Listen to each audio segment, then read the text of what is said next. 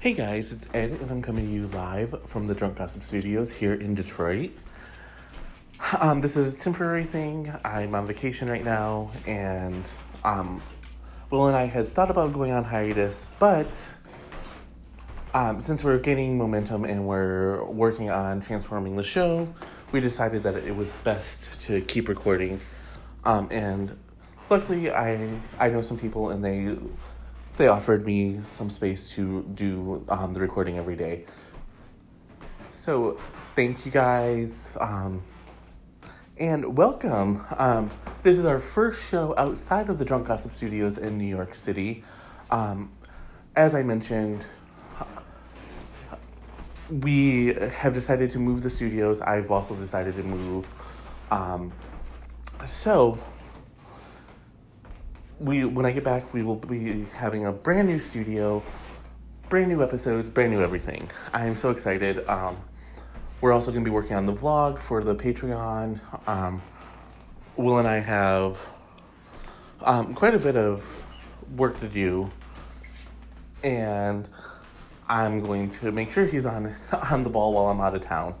Actually, he's going to be making sure I'm on the ball while I'm out of town, but that's neither here nor there. So it's Monday, that means it's a super long episode today. So buckle up. This is all the gossip from the weekend. We're going to start with talking about Tom Hanks. He's been promoting Toy Story 4, of course.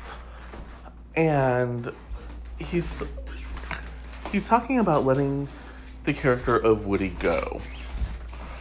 He's been playing Woody, or I should say he's been voicing Woody since 1991.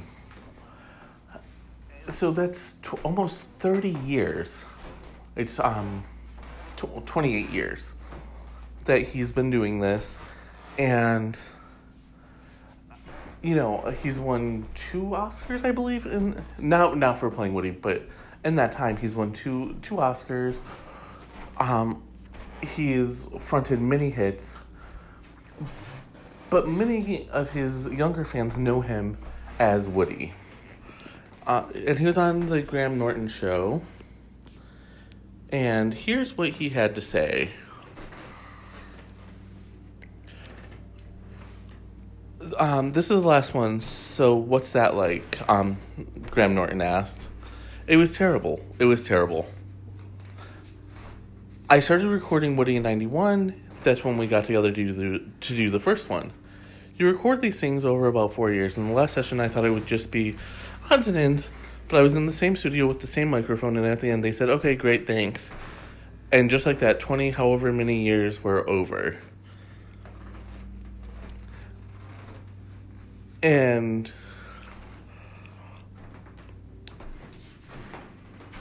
Tom Hanks said that he asked the producers and directors if there was anything else he needed to do. And he said, no, I gotta say, look out, Buzz, or some line. And they said, nope, you're done. My lips started to quiver. You ever do this when you're so uncomfortable and all you can say is, well, oh my, oh my, oh my, oh well. And the only thing you can do was to go and get in my car and drive away.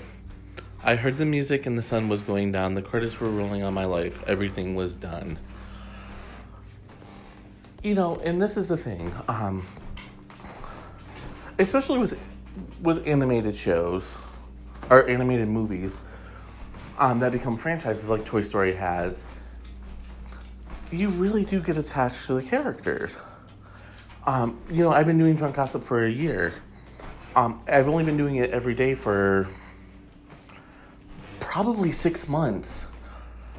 And when I don't record, I feel weird. So I can only imagine how 28 years later Tom Hanks feels. These movies are probably one of the highlights of his career. I mean, yes, he's won Oscars. He'll probably win more Oscars. The truth is Tom Hanks is a very talented man. But when you become so attached to a character or, doing something, it becomes very difficult to separate and and kind of go your own way. Will there be a Toy Story 5? The numbers, I don't think, justify Toy Story 5. Although, if it gets nominated for an Oscar, or if it wins an Oscar, I can definitely see that happening. But Disney's not a studio that's starved for franchises, so I really don't think that we're going to see that. In fact, I don't think a lot of people thought we were going to see Toy Story 4, to be honest. So I wouldn't be surprised, but I will say it'll probably be about 10 years before we see anything. Just because that's typically how it goes. And we're going to do our typical routine here, and I'm going to take a break, and I'm going to be right back. And I'm back. And Mariah Carey's legal troubles seem to get worse and worse as time goes on. We've noticed, or we've been able to see how she has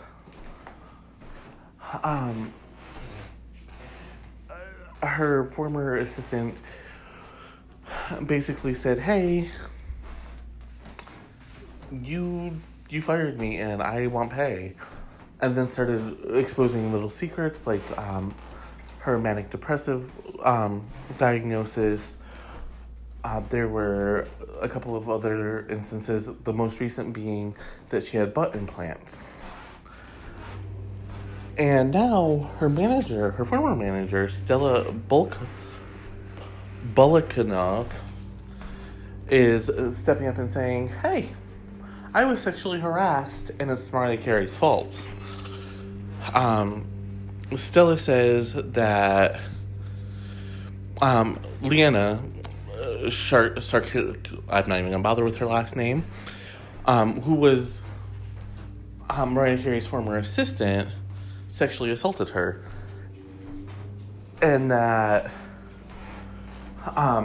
she admits that they would horseplay around and whatever, but then she says that Leanna would go around exposing her breasts to people, including minors, shaking them provocatively, and trying to get people to erotically put things in her bra or throw things into her bra. And Stella says, "Hey, all of this could have been avoided if Mariah Carey watched over her employees." Here is what Stella said. She admitted to having horseplay with Leanna while on tour with Mariah Carey. But she said Leanna's horseplay was far more aggressive and inappropriate compared to Stella's being benign conduct. And she went on to say that Leanna's behavior included exposing her breasts to multiple people, including one or more minors, inviting others to throw objects into her bra, provocatively dancing in a highly sexualized manner, and that she has texts from Leanna that are sexualized discussions with a minor of Leanna's genitals. And Stella says, "But none of this is either of our fault. This is Mariah Carey's fault." This lawsuit says, Carey is not without blame. To the contrary, Carey's failure to supervise and rein in her employee allowed and facilitated Leanna's wrongdoing. And then she added in a threat. Should this matter proceed to trial, the full extent of Carey's role and responsibility, including the troubling reason why she failed to control her employee, will be laid bare. But then, trying to make herself look like the good guy, she said, "For the time being, Stella will respectfully refrain from providing details." Okay, here's the thing. This is quite clearly a shakedown. No matter what, Mariah Carey is not to blame for anyone else's behavior. If it happened on the clock, then Stella should have went to Mariah and said, "Hey, this is not okay. Can you please do something about what Leanna is doing?" But from the sounds of it, Stella was also engaging in this behavior, which tells me, A, she wasn't all that uncomfortable with it, and B, unless sexual harassment laws have changed since I learned them, this isn't necessarily sexual harassment. Sexual harassment, from the way I've learned it, is unwanted and unwarranted. And unwanted means you've said, I don't like this, please don't do this.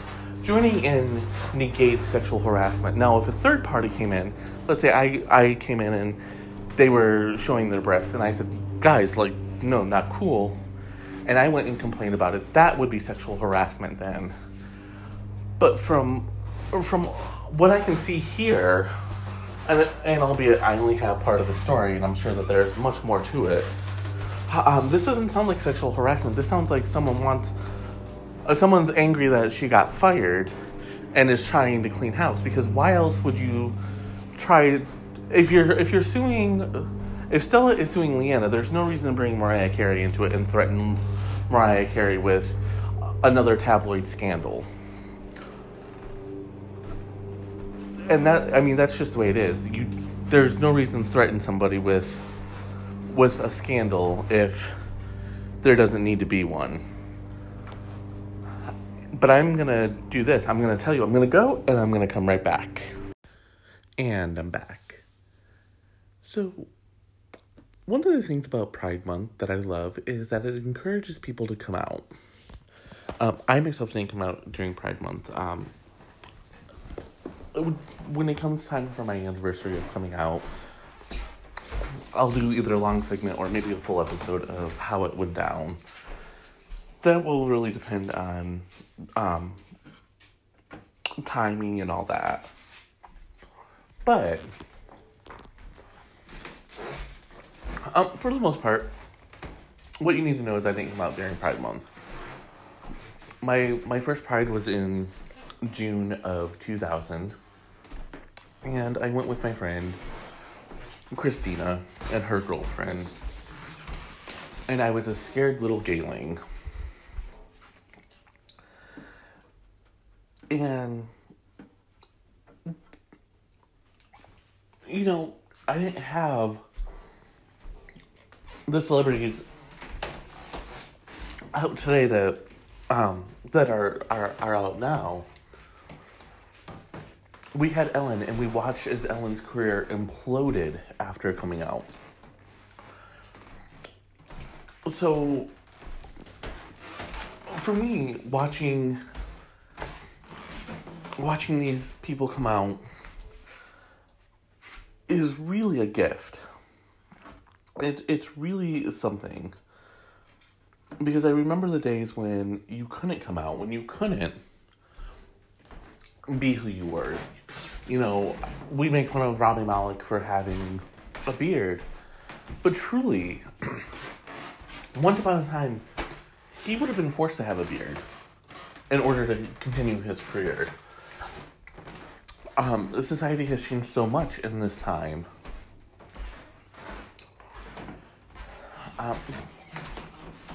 That is really, really amazing to me.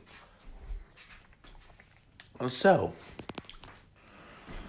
why am I talking about this? Why did I just go on a 2-minute rant about this?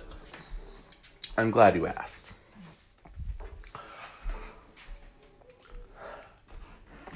Lil Nas X, or 10, or whatever the hell he calls himself, I think it's Lil Nas X, came out in a post yesterday to celebrate World Pride.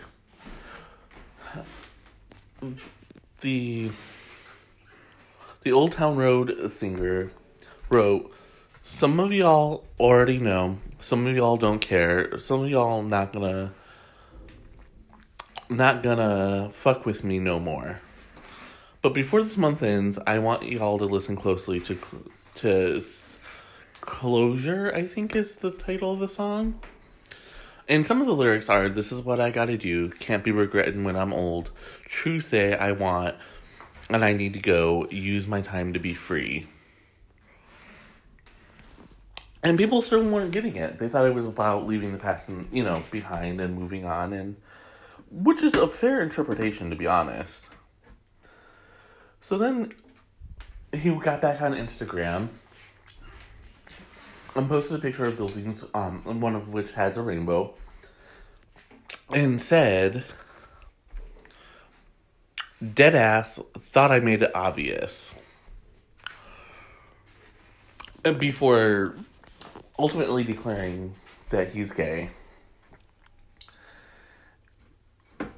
And first of all, bravo to him. Bravo to him. A few years ago when Sam Smith came out, there were a bunch of homophobic, horrible remarks on Stay With Me, the video for Stay With Me. Where, especially straight guys afflicted with toxic masculinity, were saying things like, I can't get down with the song anymore, I can't relate to the song, because it's about a fag. And let me tell you, needing sex, needing a one-night stand, wishing that someone would stay with you even for one more night, is not a gay straight thing. It's not a black-white thing. It's a human thing. And, the whole thing is,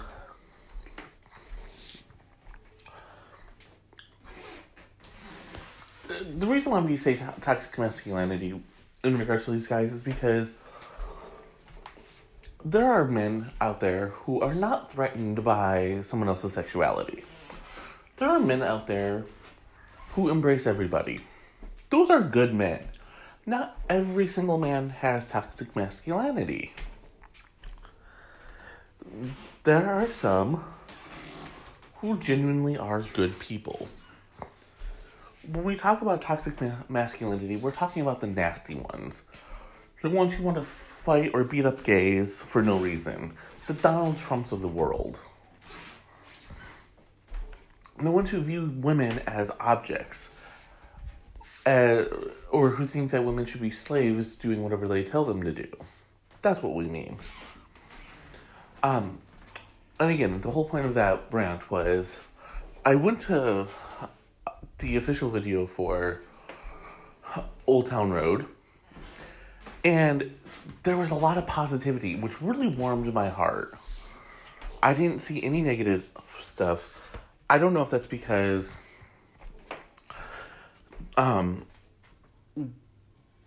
they were on the lookout for it and erasing it as it came in, or if I got there before the negativity poured in.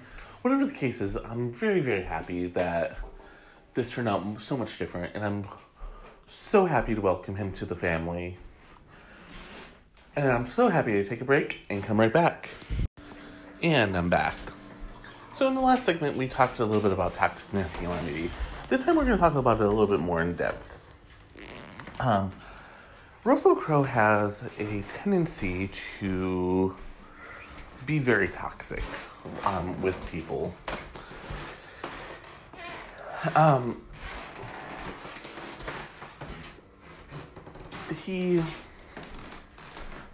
trying to think of how to word this nicely, but there's no way. He goes to pieces, he throws things, I'm trying to remember, I think at one point there were accusations of rape against him, or at least sexual assault. Those charges did not stick, if I recall correctly.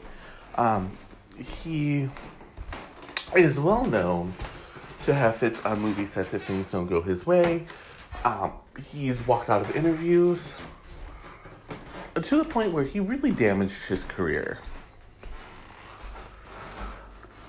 He went from headlining blockbuster Oscar-winning movies like Gladiator to not working at all. And now he's starting to build his way back up. But if his behavior at the recent for a recent interview is any indication, he has not learned his lesson. So, for those of you who don't know, he's currently promoting a miniseries he called The Loudest Voice in the Room. And it's all about the beginnings of Fox News. And he was scheduled to take part in a panel discussion at Build Studio in the Village in New York. But he got really upset because of the way one of the moderators introduced his character, Roger Ailes. Here's what a source says. It was harmless, but Russell threw himself into a rage as soon as he heard it. It had not been approved by his people. He refused to walk out on the stage. He was screaming at people and then just stormed out onto the street. He left his castmates, Seth MacFarlane, Sienna Miller, Naomi Watts, to do the heavy lifting. And here's how the moderator introduced Roger Ailes. He called him a sick person, someone who bullied journalists and politicians, and someone who was let go from Fox News in 2016 due to sexual assault allegations. All of this is true. It's well documented. So, yes, it may have been negative, but why, if the point of The Loudest Voice in the Room is to tell the truth about Fox News and whatnot, why suddenly should we start to lie or start to cover it up? It doesn't make any sense. But Russell got himself into a tizzy and stormed out.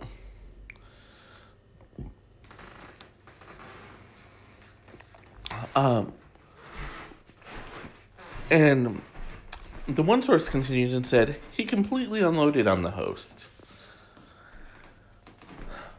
Which doesn't really surprise me. Even less surprising, Russell's people are all saying, this is a bunch of hogwash. This is not true at all. Stop it. Here's what a rep said. This is not correct. Russell did not freak out and there was no curse-filled tirade.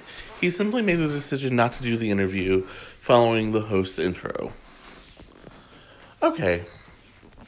Again, here's my thing. And I've said this before, I'm going to keep saying it because it's something I truly, truly, truly believe. When you are an actor or a celebrity of any kind, part of your job is to do promotion. You know, Will and I both do promotion for Drunk Gossip all the time. We go to networking, we go,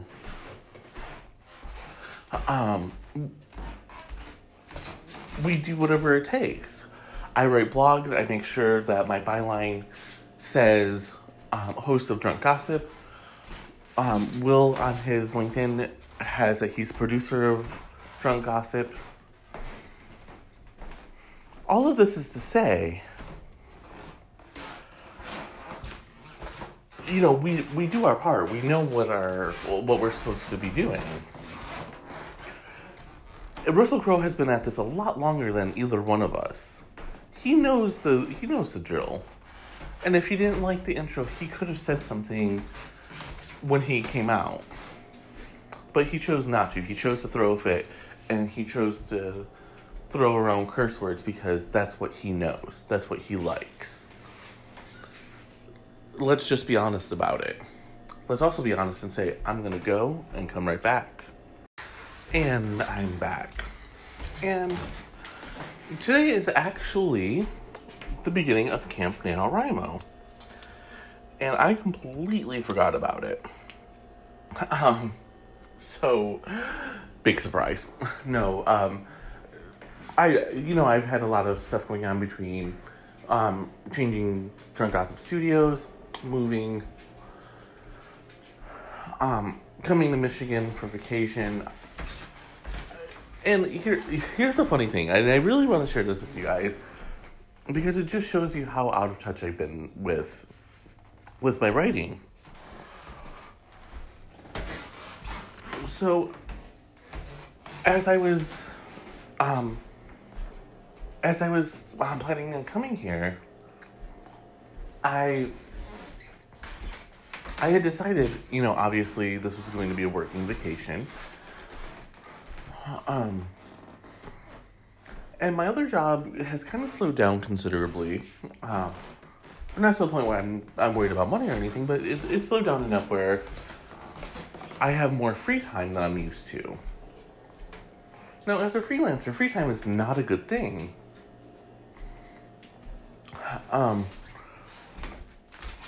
It's one of those things where you always kind of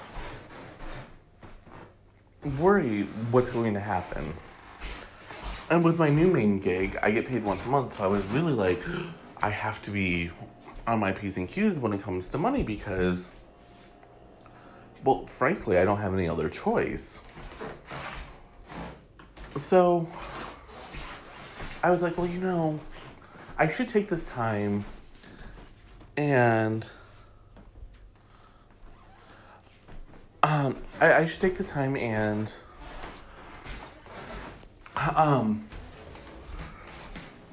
work on a book. I have several in the hopper. I've been writing some short stories that I'm going to put into a collection later on. But, I have Crazy Rich Homos, which is in the middle of being edited. Crazy Rich Weddings, which is in the middle of being written.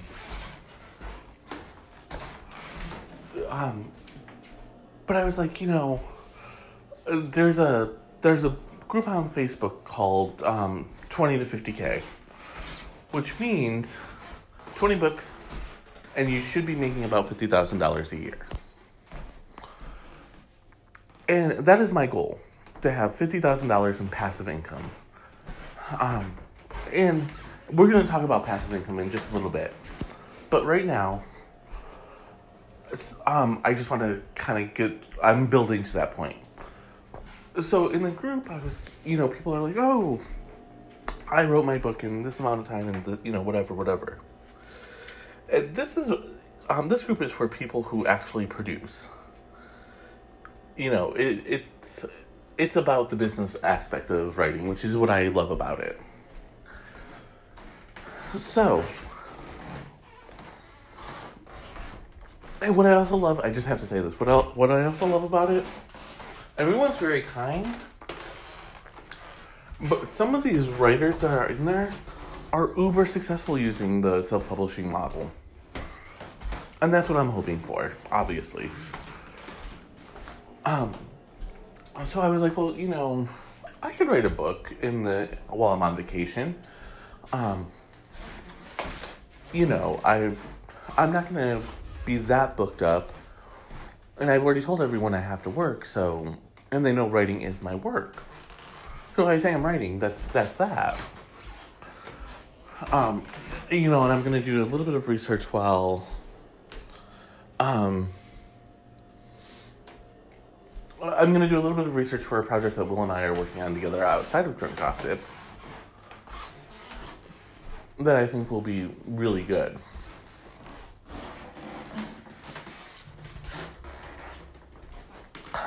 But anyway, so in my mind I was like, all right, I could finish the Wendy Williams book, which is almost done, honestly. So,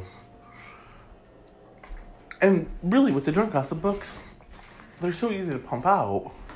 I just have to wait for the story to be over. Like the Jussie Smollett, I think now that that's pretty much done, I can probably pump that out in like a weekend or so.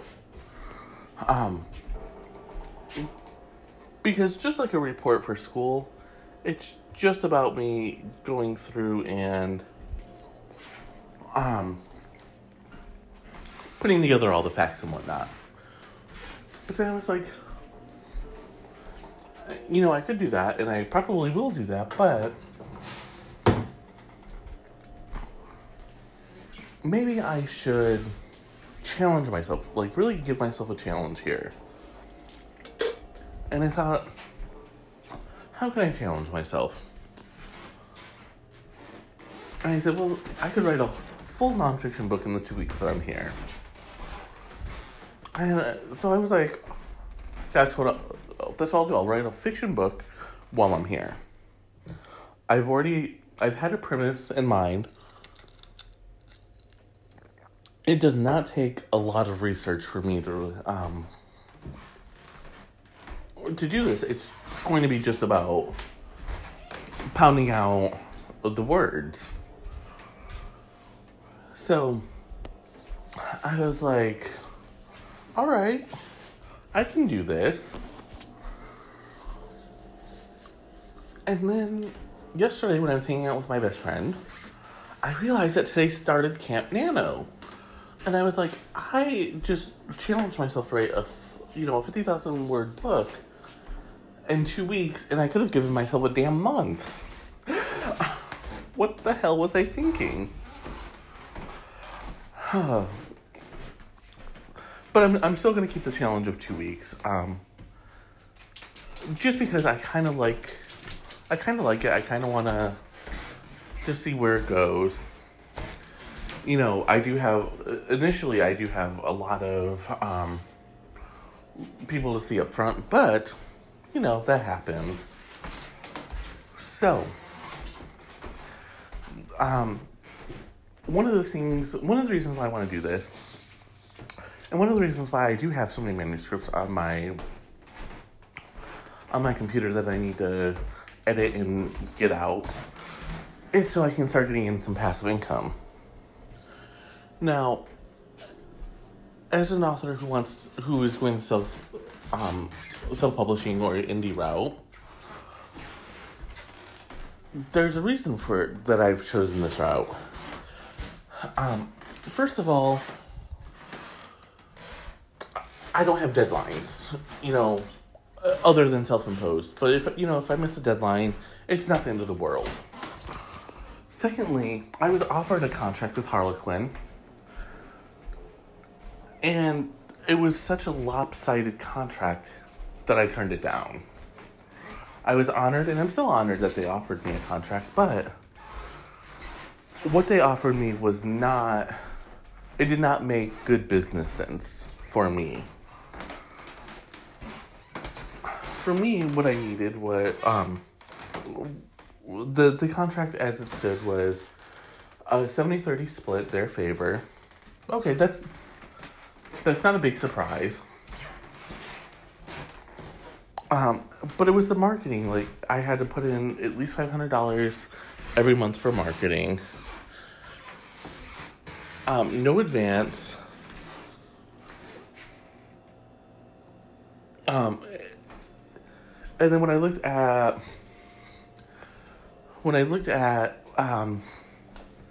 the Amazon part of it, it was basically the same, except I got to choose how I marketed my book. I didn't have to put in $500. I could put in whatever I wanted. So that was wonderful. And again, it was a 70-30 split, but this time it's in my favor.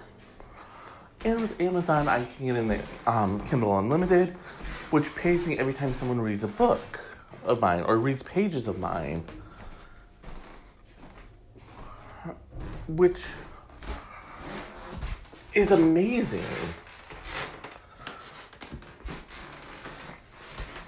So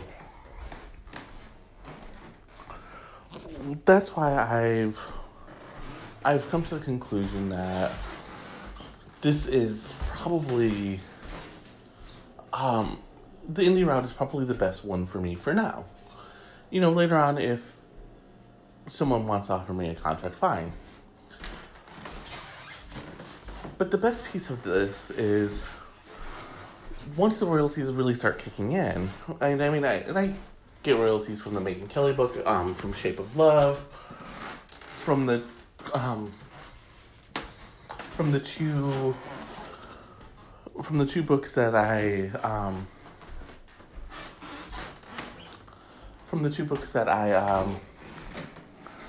or the two short stories I published, I get a decent amount of royalties from that.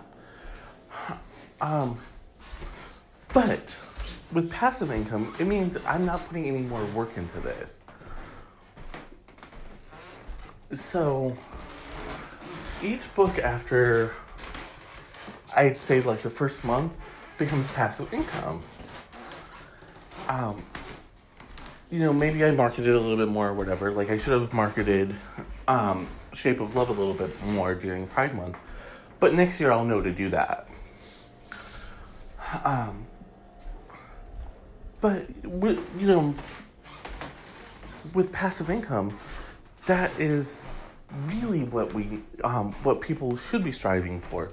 Instead of working a 9 to 5, they should be trying to find ways to make passive income. And I don't know how this turned into a money talk. Really, I don't. But, writers get royalties from their books. Singers get royalties from their songs. Actors get residuals from productions that they appear in on film or TV. But everyone can make passive income.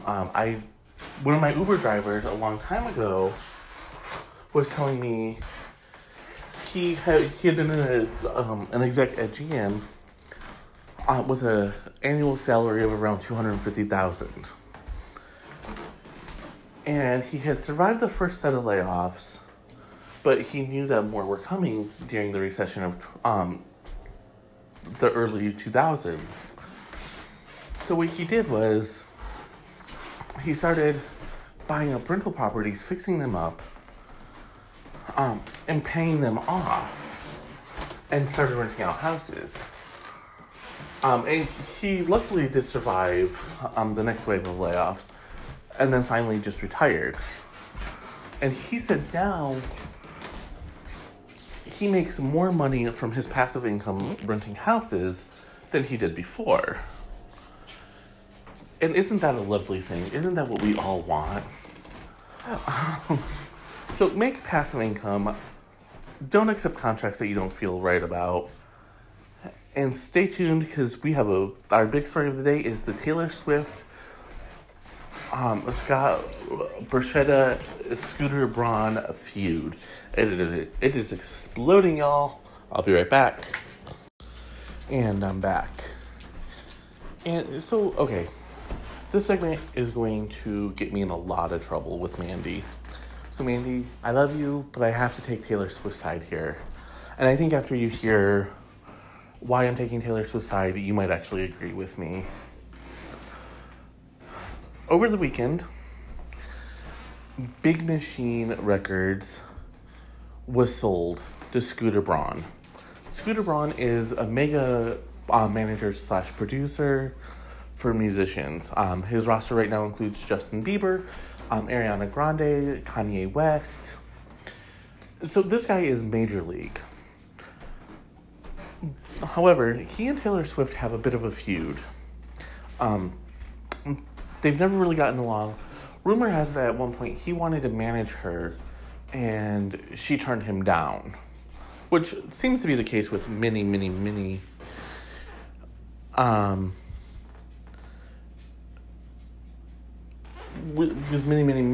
people.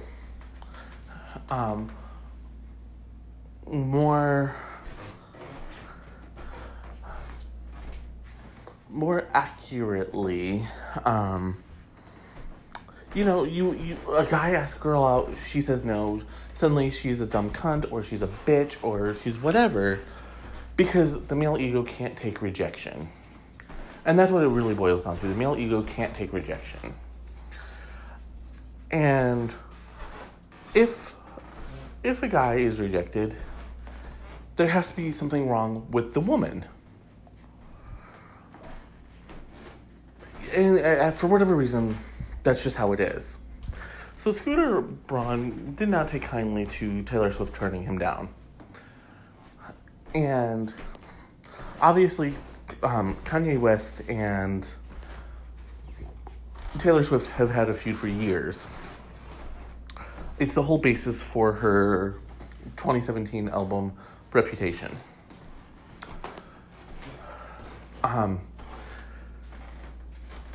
In 2016,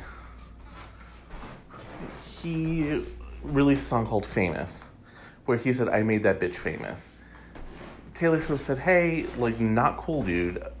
And Kim Kardashian, Kanye West's wife, said, "You approved this. You said okay." But in the snippet that she released, which Taylor Swift calls illegal, there was nothing in there where they discussed the lyric or Taylor Swift saying okay. What was said is that he wanted to play the song for her and whatever.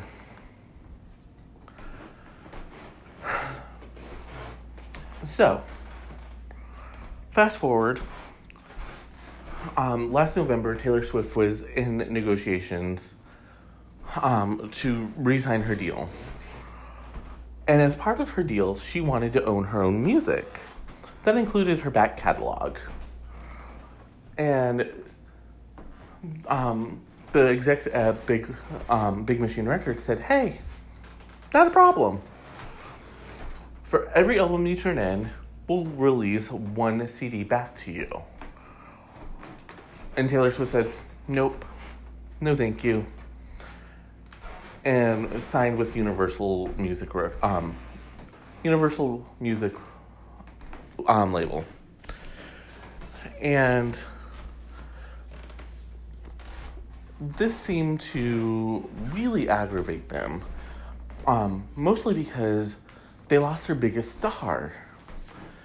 And no matter what you think of Taylor Swift, she is arguably the biggest star, the biggest musician on earth right now. Each of her previous albums have sold more than 1 million copies in their first week alone. Her new CD, Lover, is expected to do at least 1 million, if not more. If it comes in under that, it's going to be a big shock.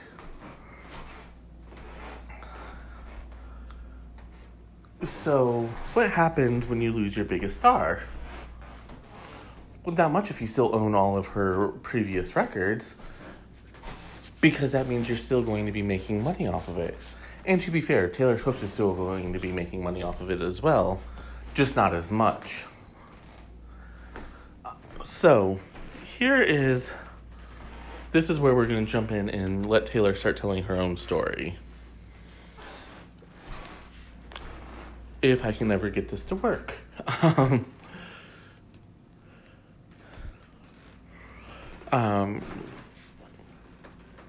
So she wants to talk about why she walked away. She said, "I walked away because I knew once I signed that contract, Scott Borchetta would sell the label, thereby selling me and my future. I had to make the excruciating choice to leave my past behind. Music I wrote on my bedroom floor and videos I dreamed up and paid for from the money I earned playing in bars, then clubs, then arenas, and then stadiums." But she never imagined that Borchetta would sell to Braun. "All I could think about the insistent manipulative bullying I've received at his hands," meaning Braun. Like when Kim Kardashian orchestrated an illegally recorded snippet of a phone call to be leaked, and then Scooter got his 2 clients together to bully me online about it.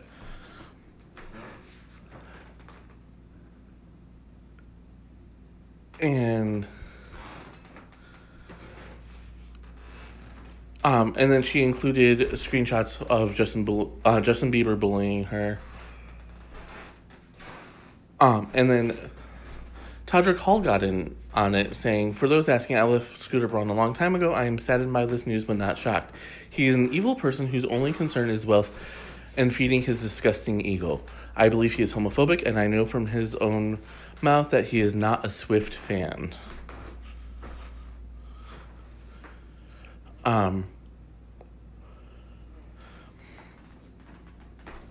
And then she shared a photo of a FaceTime screenshot of Justin Bieber with Scooter Braun and Kanye West. And it's captioned Taylor Swift, what up?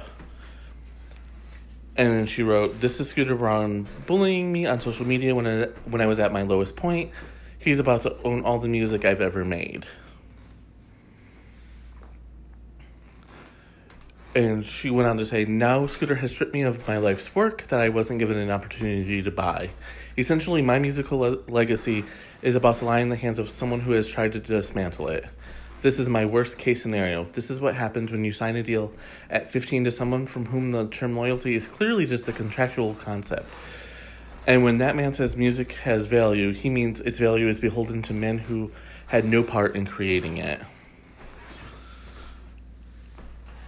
And then she goes on to say, when I left my masters in Scott's hands, I made peace with the fact that eventually he would sell them. Never in my worst nightmares did I imagine the buyer would be Scooter.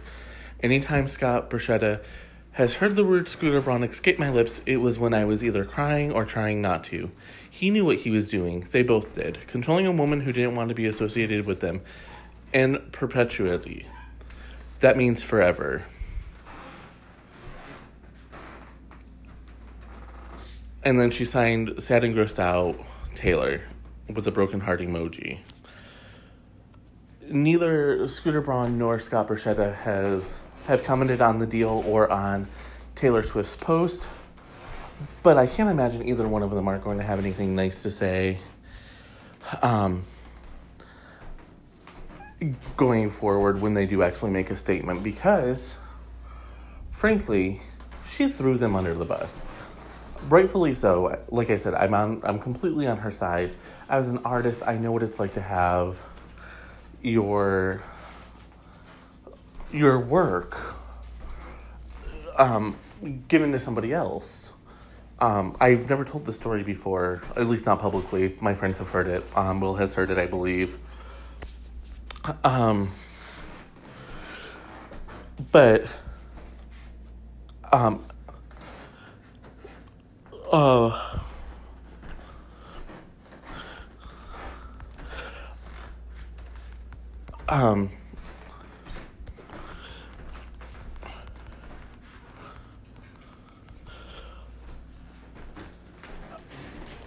so I wrote this article for a client, and as someone who's a ghostwriter, I know the deal here.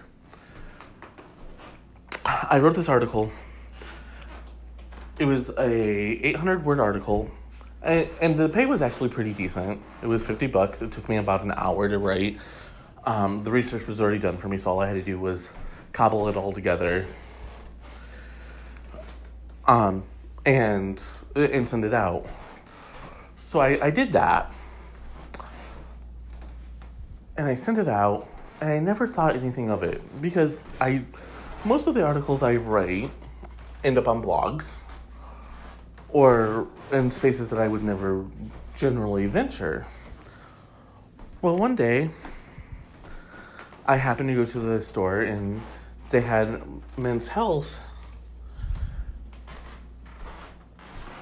and I kept looking at the cover, and one of the employees who knew me was joking, was like, "You're being such a perv, just buy it." And I was like, no. This article, like, that has the same title, I hope I didn't screw up. And so I went and picked up the magazine, and I flipped to the article. Word for word, it was my article. When I reached out, just because I was curious about, how much pay the article would have fetched, I was astounded. I got paid $50. The person my client,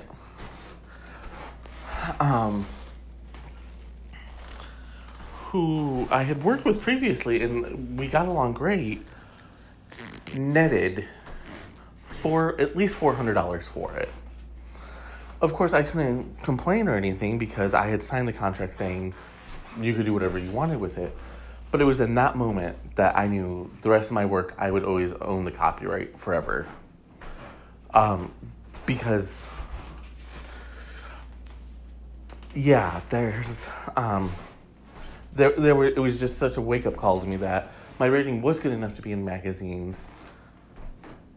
It was good enough to hold my byline, even if it didn't seem like it.